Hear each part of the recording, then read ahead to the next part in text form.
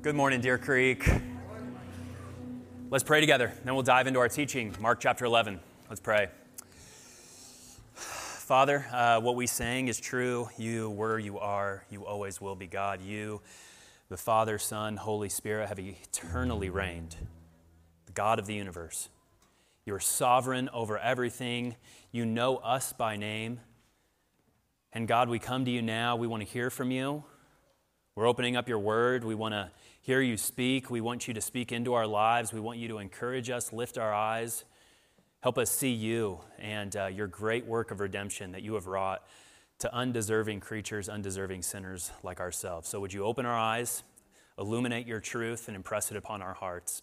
And we pray this all in the name of Jesus, your Son, by the power of your Spirit. And all God's people said, Amen. Well, this morning I want to do something a little bit different. I want to begin with a little bit of a detour. Before we dive into Mark chapter 11, we're going to be reading verses 1 through 11. Before we do that, I want to take a little bit of a detour because, like many of you this week, on Monday morning at around 10 a.m., I heard through the grapevine these stories that there had been, again, an active shooter at an elementary school in our country.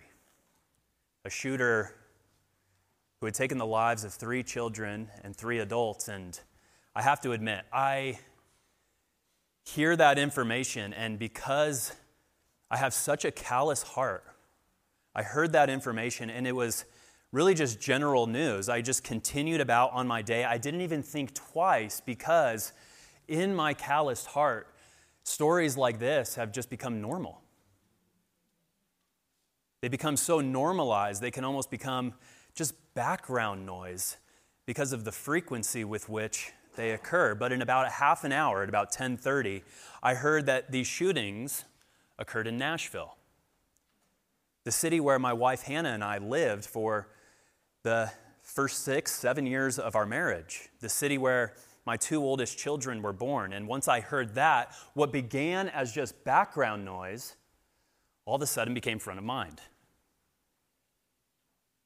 And shortly after that, I learned that the school that was targeted for these shootings was the Covenant School. It was a school that was just 10 minutes south of where Hannah and I lived in Nashville. It was a school connected to a church that was part of our denomination, Covenant Presbyterian Church, part of the Presbyterian Church in America. And what started as background noise and went to front of mind, immediately I found myself immersed in the turmoil of that morning and hearing about these 3 students and these 3 adults who lost their lives. I saw pictures flooding in of friends that I knew, friends like Matt Bradley, friends like Nathan McCall, Phil Roach. These are men who are pastors in the area, and they were there, as any pastor should be, comforting families. And then I heard the names of the 2 of the victims. One of them was Hallie Scruggs. I remember her dad, Chad Scruggs, who was a pastor at Covenant Presbyterian Church, who sat across the table from me as he was moving to Nashville and telling the whole presbytery, all of these other pastors, how excited he was to start this new work, to come into Nashville to work at Covenant, and talking about how his family was just happy to be in Nashville. Another victim was a woman named Catherine Kuntz. Catherine was a member of our home church in Nashville, West End Community Church. She helped me create this study for families to help children be discipled by their parents. So what started out as this background noise immediately became a day of turmoil. And if you're anything like me, you heard this, and what you said is, when will this end? When will this stop? Come, Lord Jesus, come quickly. Save us now. When is this going to end? When will this stop? And I thought, as I was going to bed that night, we hear this as background noise. But throughout the Bible, this is never background noise. This turmoil, this chaos is never background noise. In fact, it's just assumed. It's assumed from the very beginning of the Bible. All you have to do is flip open to Genesis chapter 1, and we see there, God did not create a world of turmoil. God created a world filled with life, a world of peace. The Hebrew word for peace is this word shalom. It means a perfect interconnectedness where all of creation, everything in creation, from the sky to the sea, to animals, to birds, to human beings, are all interwoven in perfect harmony, in shalom and peace. If you've ever seen like a Persian rug, you know that a Persian rug is made by hand, and it is so intricately interwoven that these thousands upon thousands of fibers are all working to make this ornate design, to make this vivid rug. These fibers are so interconnected that you can't pull one of those fibers out without distorting the rest of the piece.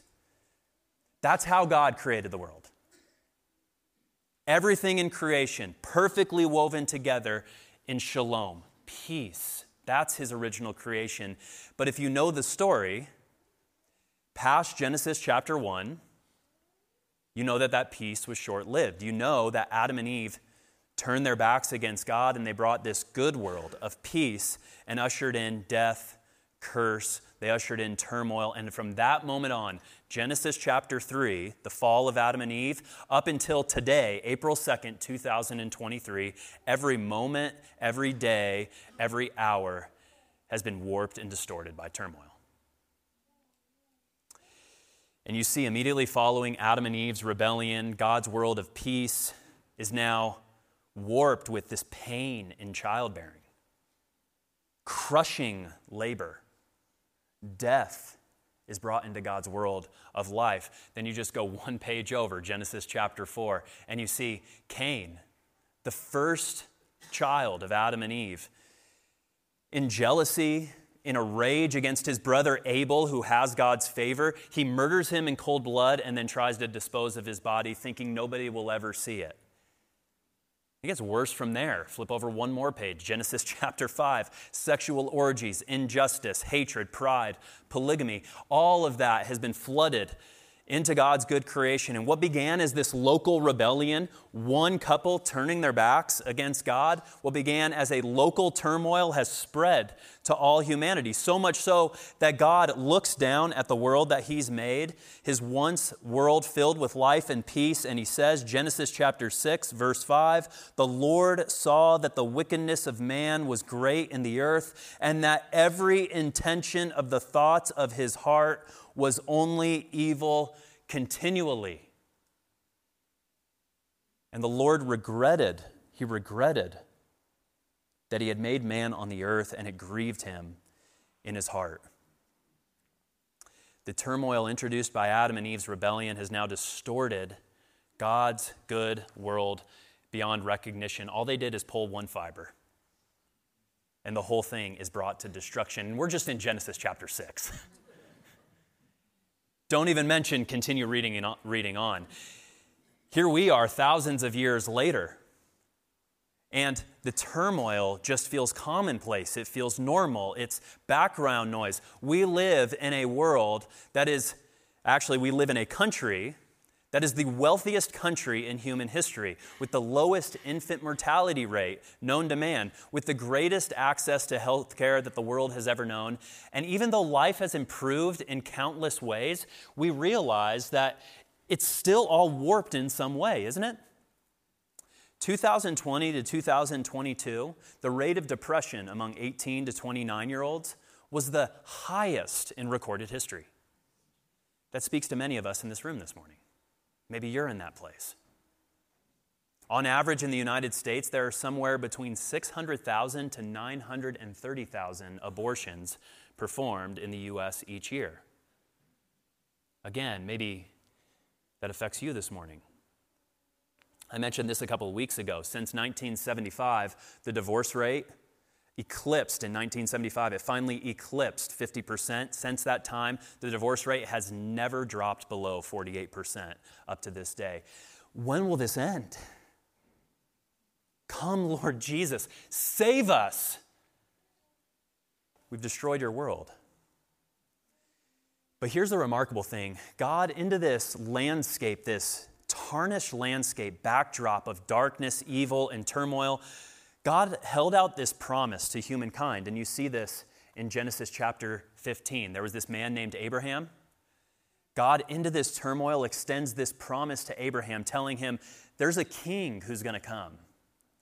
One day, a descendant of Abraham would come, and where we have brought turmoil, God will one day bring a king who will restore peace. Where Adam ushered in sin, God will one day bring righteousness and justice and blessing. Where Adam and Eve brought evil and death, God will bring shalom again. And as time marches on from Abraham, all of a sudden God again enters into history, and he extends this promise to a man named David. Many of you know David. David was the king of Israel. He was this great king of the Old Testament. And God tells David, this king is coming through you. He actually enters into a covenant with David, and he says, when your days are fulfilled and you lie down with your fathers, in other words, when you die, David, I will raise up your offspring after you, who shall come from your body, and I will establish his kingdom. He shall build a house for my name, meaning he's going to bring people from every tribe, tongue, nation, people group. He's going to create a household, a people of God. I will create a house for your name, and I will establish his kingdom. He will build a house for my name. I will establish the throne of his kingdom forever. I will be to him a father, and he shall be to me a son. So you can imagine these people who have been groaning under the turmoil of life in a fallen creation finally think, yes, this is finally going to end. It's finally going to stop. God is going to send the king that he promised to Abraham. He's coming through David. But years go by, a king raises up, a king falls down, a king raises up, a king falls down, and again the people fall into despair. And that's when God has to come again to his people and say, no, the king is coming. It is imminent. 500 years after the time of David, God visits a man named Zechariah, and he says, the king is imminent. He is coming. And he says this, we began our service with it, rejoice greatly, O daughter Zion. Shout aloud, O daughters of Jerusalem, behold, your king is coming to you. Righteous and having salvation is he, humble and mounted on a donkey, on a colt, the foal of a donkey. So thank you for your patience. That's the detour. We had to lay that groundwork to get here. Our text this morning, Mark chapter 11.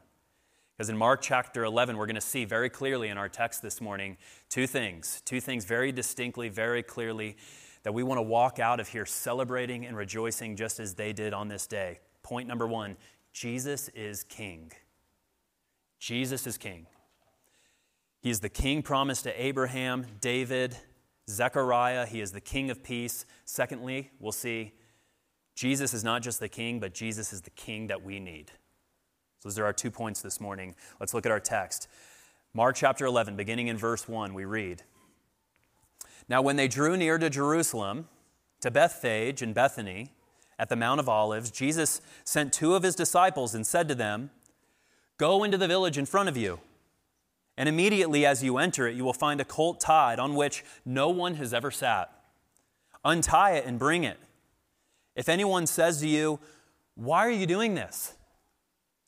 Say, the Lord has need of it, and will send it back here immediately. And they went away and found a colt tied at a door outside in the street, and they untied it. And some of those standing there said to them, why are you doing this? Why are you untying the colt?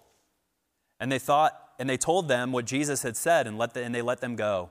And they brought the colt to Jesus and threw their cloaks on it, and he sat on it. And many spread their cloaks on the road, and others spread leafy branches that they had cut from the fields. And those who went before and those who followed were shouting, Hosanna! Blessed is he who comes in the name of the Lord. Blessed is the coming kingdom of our father David. Hosanna in the highest. And Jesus entered Jerusalem and went into the temple. And when he had looked around at everything, as it was already late, he went out to Bethany with the 12. This is the word of God. Jesus is the king. Up to this point in Mark, remember, this is Mark chapter 11. And at this point, Jesus has been journeying on to Jerusalem. And this begins Jesus' last week of his earthly life in Jerusalem. Remember, up to this point, we have seen hints to this very fact that Jesus is king. Mark has been very intentional about dropping these hints. these hints of Jesus' kingship have been demonstrated in his teaching. Up to this point, nobody had ever taught with the power and authority of Jesus. In fact, we read that one of Jesus' very first teachings, he's teaching in this synagogue, and he's casting out demons as well. And as he's teaching, immediately as he wraps up, the crowd is sitting there, they're spellbound. And we're told that as Jesus wraps up this teaching, everyone looks on, and we read that they were all amazed, so that they question among themselves, saying, "What is this? A new teaching with authority." Most of the teachers during Jesus' day, you have to realize this, these would be rabbis, they'd be scribes, teachers of the law. They always taught concerning God. They always taught about God. Jesus, on the other hand, he taught as God. He came and spoke and said things like this. This is from the Sermon on the Mount. Jesus would teach and he'd say things like, "You have heard it said of those of old, 'You shall not murder, and whoever murders will be liable to judgment.' But I say to you, that everyone who is angry with his brother will be liable to judgment. Whoever insults his brother will be liable to the council, and whoever says, 'You fool,' will be liable to the hell of fire." Or in another place, Jesus said, "You have heard it said, 'You shall not commit adultery.' But I say to you, that everyone who looks at a woman with lustful intent has already committed adultery with her in his heart." Jesus speaks as God. You've heard it said by the rabbis, the scribes, the teachers of the law. They talk about God. You've heard it said, but I say to you, as God, this is the case. This is the reality. That's their interpretation of the law. This is God's interpretation of the law. He teaches with the authority of God as God's king. And there are other hints that Jesus is king sprinkled throughout Mark's gospel, right? There's this time where Jesus is in a boat with his disciples, and this, tempest sweeps through the Sea of Galilee, so much so that waves are pounding against the boat. They're threatening to capsize the size of the boat and bring the disciples and Jesus to the bottom of the Sea of Galilee. And then the disciples, in fear of their lives, they cry out to Jesus, "Jesus, aren't you going to do something?" Because Jesus is sleeping in the back, because he's Jesus, right? "Aren't you going to do something for this?" And Jesus stands up. Mark chapter 4, verse 39, he says, awaking, he rebuked the wind and said to the sea, "Peace, be still." And no sooner had the words left his mouth that we read, and the wind ceased, and there was a great calm. Jesus reigns and rules with the power of God, the power and authority of God as king. When he speaks, creation obeys. He speaks once, and it is done. This is the complete opposite of what happens in my household, by the way. I thought I'd do this the other day just to kind of test my daughter Jane, because my daughter Jane is 3 years old, and she's going through the terrible threes. And Jane is the type of girl who's just distracted at everything. So I thought to myself, I'm going to calculate how many times it takes for me to say something and then get the desired outcome. So we're sitting at the breakfast table, and I asked Jane, go upstairs and get dressed for the day, please. And she says, okay, gets down off of her chair, goes and lets out Lucy, our family dog, gets down on her knees and lets Lucy, lick all the cinnamon and crumbs and all the butter off of her face. After she's done with that, I have to tell her, Jane, remember what I said, go upstairs, get your clothes on. She goes a little bit further, gets distracted. Jane, go upstairs, get your clothes on. Jane, go upstairs, get your clothes on and again. 17 times. That's how many times it took. I counted it. 17 commands before obedience. But that says more about her than me, I promise. Maybe. Jesus, though, he speaks once, and it is done. And all these hints that Jesus is king, his command, his authority, sprinkled throughout Mark. And there's this puzzling thing that happens. If you read through Mark, and as we have, you've noticed Jesus does this. Every time Jesus drops one of these hints to his kingship, his authority, he strictly charges people, don't tell anybody about me. Don't tell anyone. Don't tell anyone what you saw. Don't make me known. All of that changes. Mark chapter 11, verse 1. Jesus is drawing near to Jerusalem. You see this in verse 1, and he's standing on the Mount of Olives. The Mount of Olives overlooks the temple in Jerusalem. The Mount of Olives would have been about 800 feet above the height of Jerusalem, and it overlooks the temple. And as Jesus is overlooking the temple, he sends two of his disciples ahead. And he says to them, "Go into the village in front of you. Immediately as you enter it, you're going to find a colt tied on which no one has ever sat. Untie it, bring it to me. If anyone says to you, 'Why are you doing this?' say, 'The Lord has need of it, and we'll send it back here immediately.'" By the way, if you're stealing something, don't try this. It's not going to work. And they went away and found a colt tied at the door outside in the street, and they untied it. And some of those standing there said to them, "What are you doing untying the colt?" And they told them what Jesus had said, and they let them go. And they brought the colt back to Jesus, threw their cloaks on it, and he sat on it. What's Jesus doing here? Why is he spending so much time telling his disciples about this colt that they need to prepare? Why does Mark take all this space to recount this colt? If you follow it closely, look again, verse 2, it says, "Go into the village, you will find a colt." Verse 4, "And they went away and found a colt tied at a door." Bystanders then say to the disciples in verse 5, "Why are you doing this? Why are you untying the colt?" And then verse 7, they brought the colt to Jesus, threw their cloaks on it, and he sat on it. As Jesus enters Jerusalem, all of a sudden what he's doing here in this very symbolic fashion is he is making all the secrecy that was surrounding his kingship completely evaporate. Jesus is coming out in full. All the hints are coming together. Jesus is slowing down and saying, "I am the true king, the king promised by God." Remember, that's exactly what Zechariah said, didn't he? Remember that prophecy 500 years before Jesus even came? "Rejoice greatly, O daughter Zion. Shout aloud, O daughter of Jerusalem." Jesus is approaching Jerusalem on the Mount of Olives, overlooking the temple. "Behold, your king is coming to you. Righteous and having salvation is he, humble and mounted on a donkey, on a colt, the foal of a donkey." Jesus is this king. And the kingdom has finally arrived here on this colt, the foal of a donkey. All of God's plans are starting to come together. I don't know if you guys are fans of The Lion, the Witch, and the Wardrobe as I am.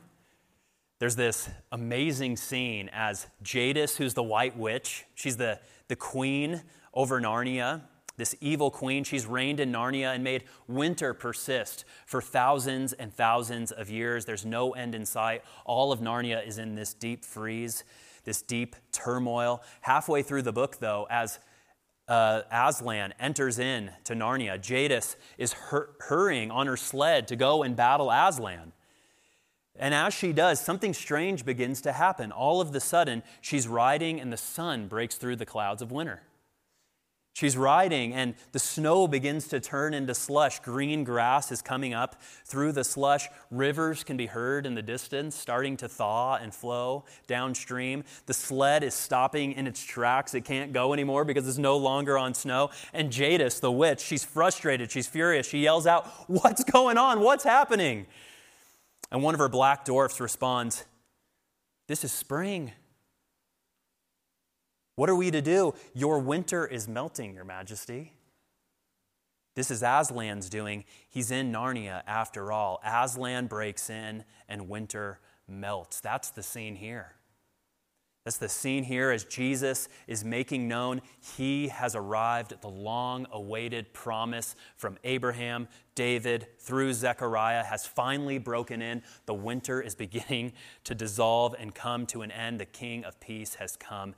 And once this scene is set, once the secrecy is forgotten, and Jesus is making this known to everybody, all of a sudden, Jesus is coming and we see the kind of king that the people expected, or at least the kind of king that people wanted. You see that in the symbolism surrounding verse 8.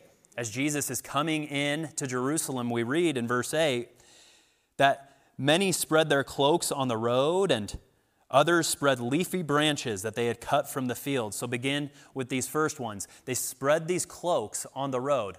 See, some years after David, who was the king of Israel, went off the scene after he had died, there were two new kings who took his place. One man named Joram, also pronounced Jehoram if you're reading the Old Testament, and another king, Azariah. And if you're reading these stories, everything suggests that these are awful kings, wicked kings, rebellious kings, engaging in idolatry, engaging in injustice, engaging in oppression. Joram is actually the son of King Ahab and his mother, whose name is Jezebel. If you know anything about Jezebel, she is the foil of the Old Testament. She is the dark spot, the main antagonist to the people of God in the Old Testament. So God tells this prophet to take a horn of oil and go anoint a new king. This new king he went to was this man named Jehu. And he goes to Jehu, anoints Jehu in secret. And as Jehu comes back to his friends are asking, what did that crazy prophet want? And he says, oh, you know, those crazy prophets, they just do all this weird stuff. And he poured oil on my head, stuff like that. And they're like, no, what did he say? And Jehu says, he said that I'm to be the king over the people of God.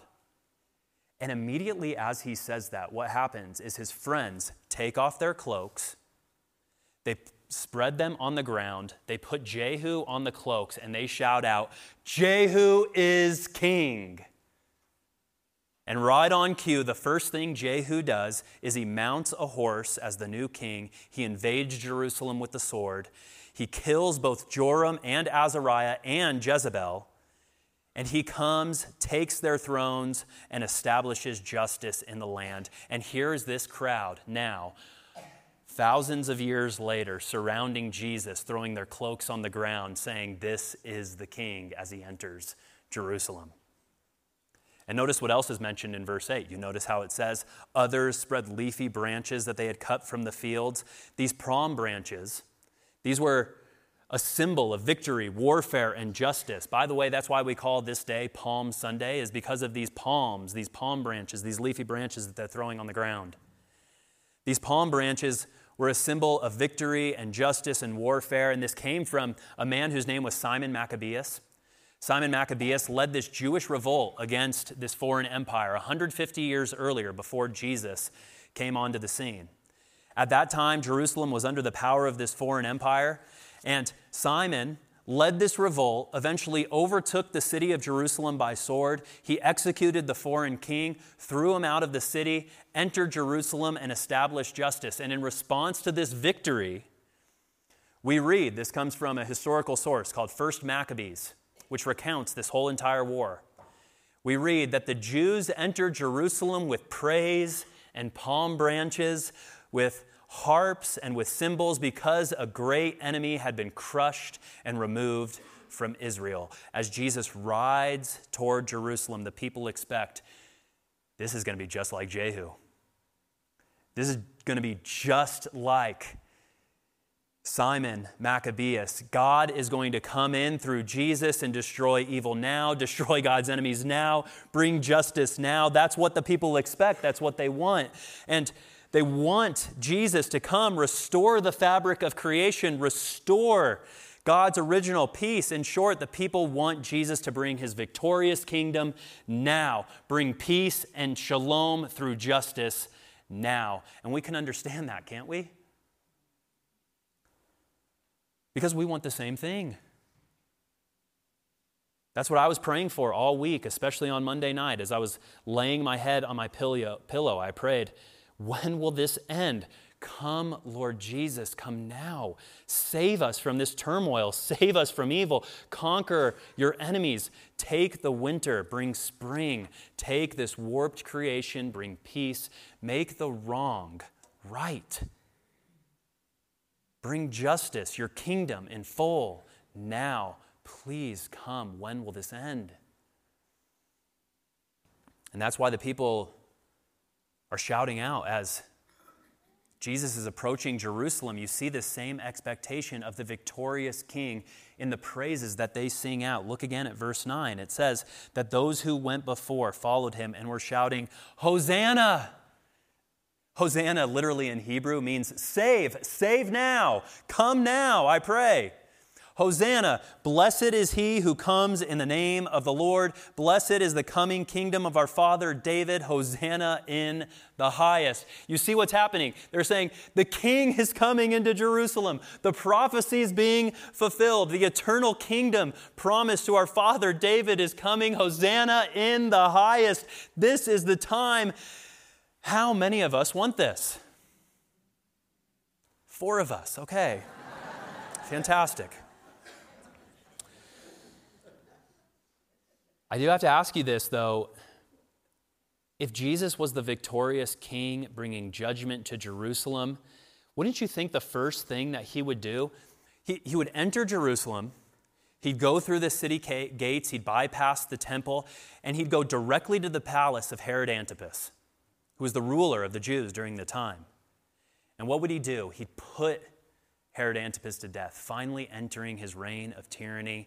And then from there, he'd gather even more soldiers. And he would go directly toward those who held them in a deep stranglehold of captivity. He'd go directly to Pontius Pilate. He'd go to the governor who was over them in Judea, and he would recapture Jerusalem. He'd put Pontius Pilate to death, and he would reign. Palm branches would wave, and God's people would have peace. But that's not what Jesus does. In fact, there's this noticeable anticlimax, this noticeable drop-off in the triumphal entry. Did you see it in verse 11? It's really strange what happened. Jesus is riding in. Blessed is he who comes in the name of the Lord. And he entered Jerusalem and went into the temple. And when he had looked around at everything, as it was already late, he went out to Bethany with the 12. What started out as this grand triumphal entry. Here's the salvation. Expectations that Jesus would be victorious king, all of this build up, and then, not so much. Feels like a lot like rooting for the Denver Broncos. It's like, Russell Wilson, we're going to win the NFC West. We're finally going to beat the Kansas City Chiefs. Yes, Russell signed this massive extension, and then the season starts, and okay, not so much. Why this anticlimax? Why this drop-off? Why doesn't he go in and bring justice now? There's a simple reason. It's our second point, and this is what we're going to close with. The reason is very simple. The reason is because Jesus is the king we need. Jesus is the king, and Jesus is the king we need. There is the king the people expected, the king the people wanted, the king that we want. But instead, God takes a detour. He bypasses his route that he should take directly to Herod, directly to Pontius Pilate, and he takes this detour, goes directly into the temple because he is the king that we need. You see, if Jesus were to bring his kingdom as a victorious kingdom and a victorious king now, what would that mean for people like us? Have you ever thought about that? If God came in judgment to destroy evil now, what would that mean for you and me? Remember what happened with Adam and Eve. What began as a local rebellion, pulling one fiber of God's good creation, spread out to all of humanity. And we read now, all of creation, Genesis 6, verse 5, all of humanity is warped and distorted by this turmoil. The Lord saw that the wickedness of man was great on the earth, and that every intention of the thoughts of his heart was only evil continually. That is the descriptive verse of humanity. That's the descriptive verse of you and me. Evil, hatred, injustice, greed, rebellion, they're not just over there in our enemies. They're in here, in us. The enemies of God are not just over there. The Romans, the Gentiles, Herod, Pontius Pilate, King Joram, King Azariah. The enemies of God are not just, if you're on this side of the aisle, the Democrats, or this side of the aisle, the Republicans. The enemies aren't the conservatives or the liberals. The unions, yeah, they're the ones. Or the corporations. The rich, the lazy. The enemy is not the minorities or the majority culture. No, apart from the grace of God, Genesis 6:5, every intention of the human heart is only evil continually in you, a little bit in me, okay? Out there, not just out there. No, in here. In here. So let me ask you again, if Jesus came as the victorious king to destroy all evil, who would be destroyed? Again, 4 of us, okay.